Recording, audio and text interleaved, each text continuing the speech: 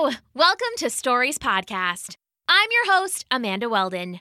Today's story is called The Tiger from the Mountain, an adaptation of a Korean folktale written for you by Daniel Hines.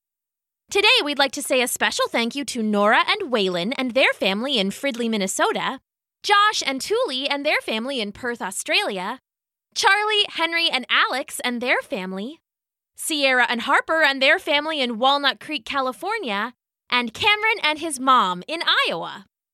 Thank you so much, Cameron, Cameron's mom, Harper, Sierra, Alex, Henry, Charlie, Thule, Josh, Waylon, and Nora.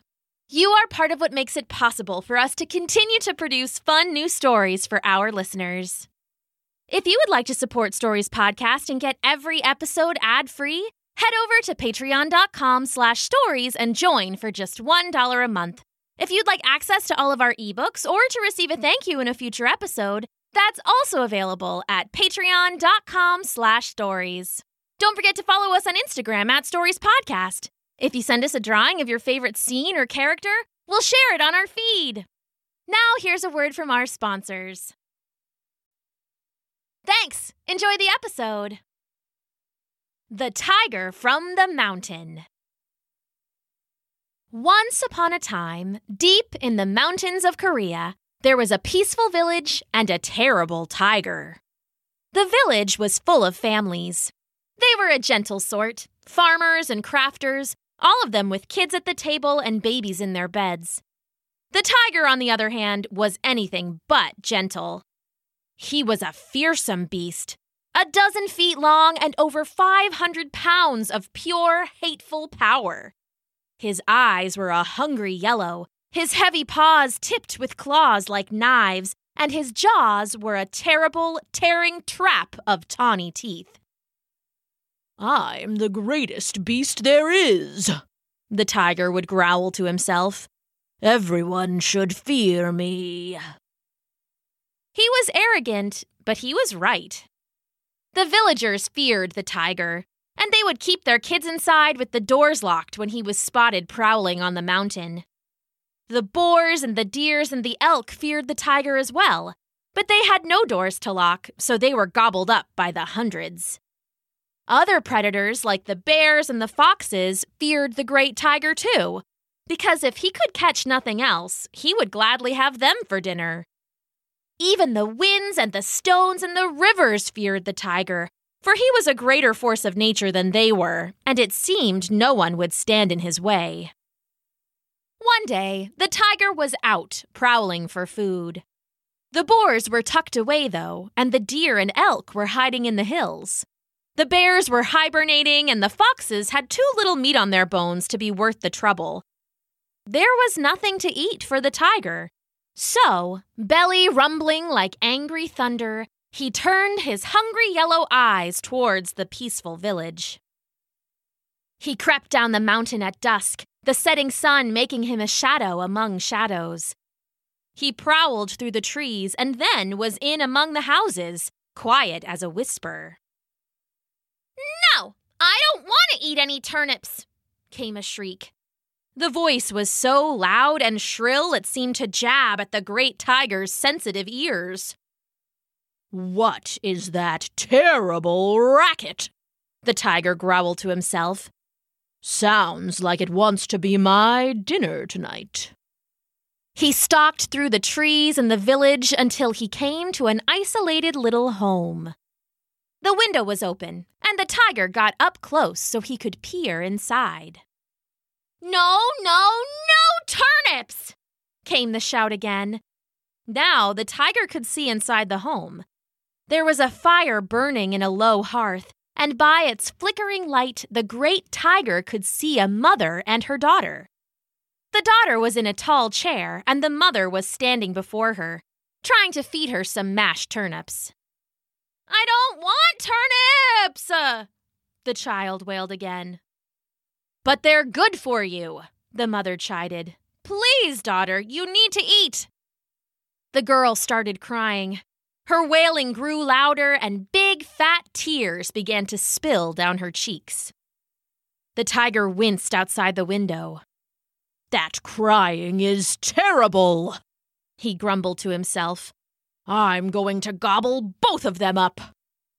He was going to start his way into the window when the mother spoke up again. "You better stop crying," the mother said. "Look, there's a hungry fox outside. If you keep being so loud, he's gonna come and eat you up." The mother was just teasing, of course, and the daughter knew it. She kept on crying, not moved at all by the joking threat. The tiger said to himself. "This child is a brave and fearsome creature. It's so small, and still it's not even afraid of the cunning fox." The tiger admired the girl, but her wailing still pricked at his ears. She was brave, but she would still have to be dinner. Inside, the mother tried the turnips again. "Come on now," she said. "They're good, all mashed and yummy." "No!" cried the girl. "I hate turnips, and I won't eat them! Not now, not ever!" "Well, you better not keep crying," the mother teased again. "You eat the turnips!" "I already ate my turnips. I like turnips." "That's weird! Turnips are weird!" "Look, there's a big burly bear. If you keep howling, he's gonna come in here and eat us up. Then what will we do?" The tiger listened closely. Surely even a brave child wouldn't want to draw the wrath of a bear, but she just kept on wailing. "No! I won't! I won't! "What a courageous little brute," the tiger said to himself. "Not afraid of a clever fox, not afraid of a burly bear. A brave child, to be sure." He licked his whiskers with his big pink tongue, and his stomach rumbled so loudly he was afraid for a moment that the whole village would hear. "I wonder if the brave ones taste better.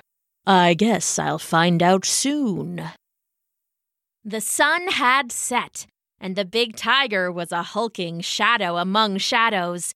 He prepared to jump in the window, his razor claws gleaming in the moonlight, his orange and black striped fur bristling.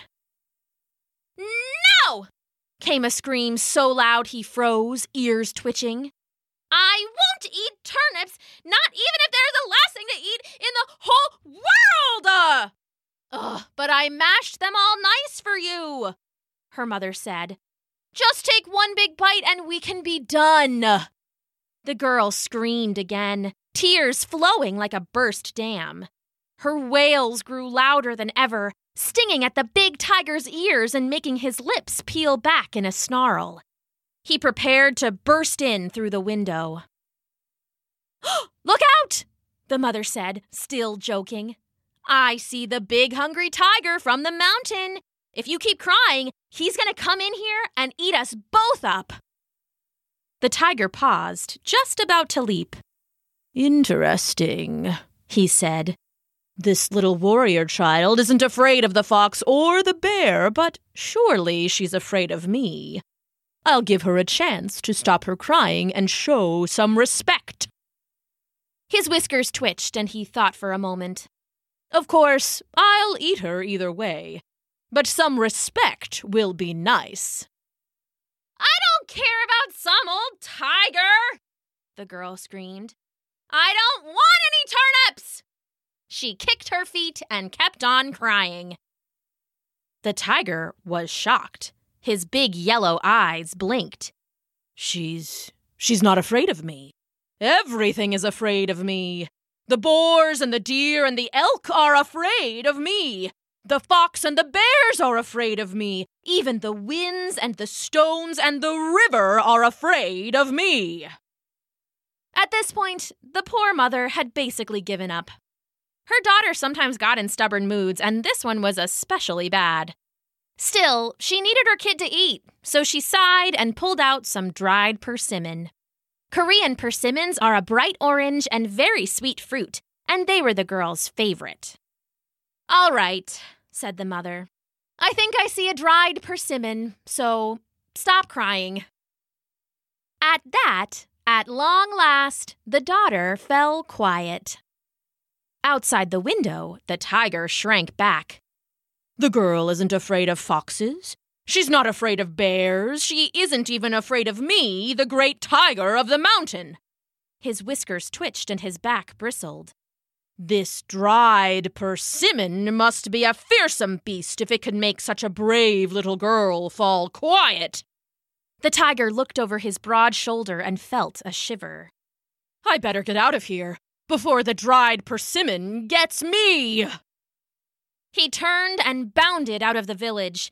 His stomach was growling, but he didn't care anymore. He was too afraid of the mighty dried persimmon that could make even the bravest little girl fall silent. With mighty leaps and bounds, he fled back up the mountain. Inside the house, the little girl started to clap and cheer. She agreed to take 2 bites of turnips, and then her mother gave her a big handful of dried persimmons. She swallowed the turnip down and started popping the dried fruit in her mouth. "Are you happy now?" her mother asked. "Thanks, Mama," the girl said, eating her fruit happily. Meanwhile, her mother had a few dried persimmons of her own, and the big tiger of the mountains went to sleep with an empty belly. The end. Today's story, The Tiger from the Mountain, was an adaptation of a Korean folktale written for you by Daniel Hines and performed for you by me, Amanda Weldon. If you would like to support Stories Podcast, you can leave us a 5-star review on iTunes, get ad-free episodes and more at patreon.com/stories, check out all of our merch available at storiespodcast.com/shop, follow us on Instagram @storiespodcast, or simply tell your friends about us. Thanks for listening!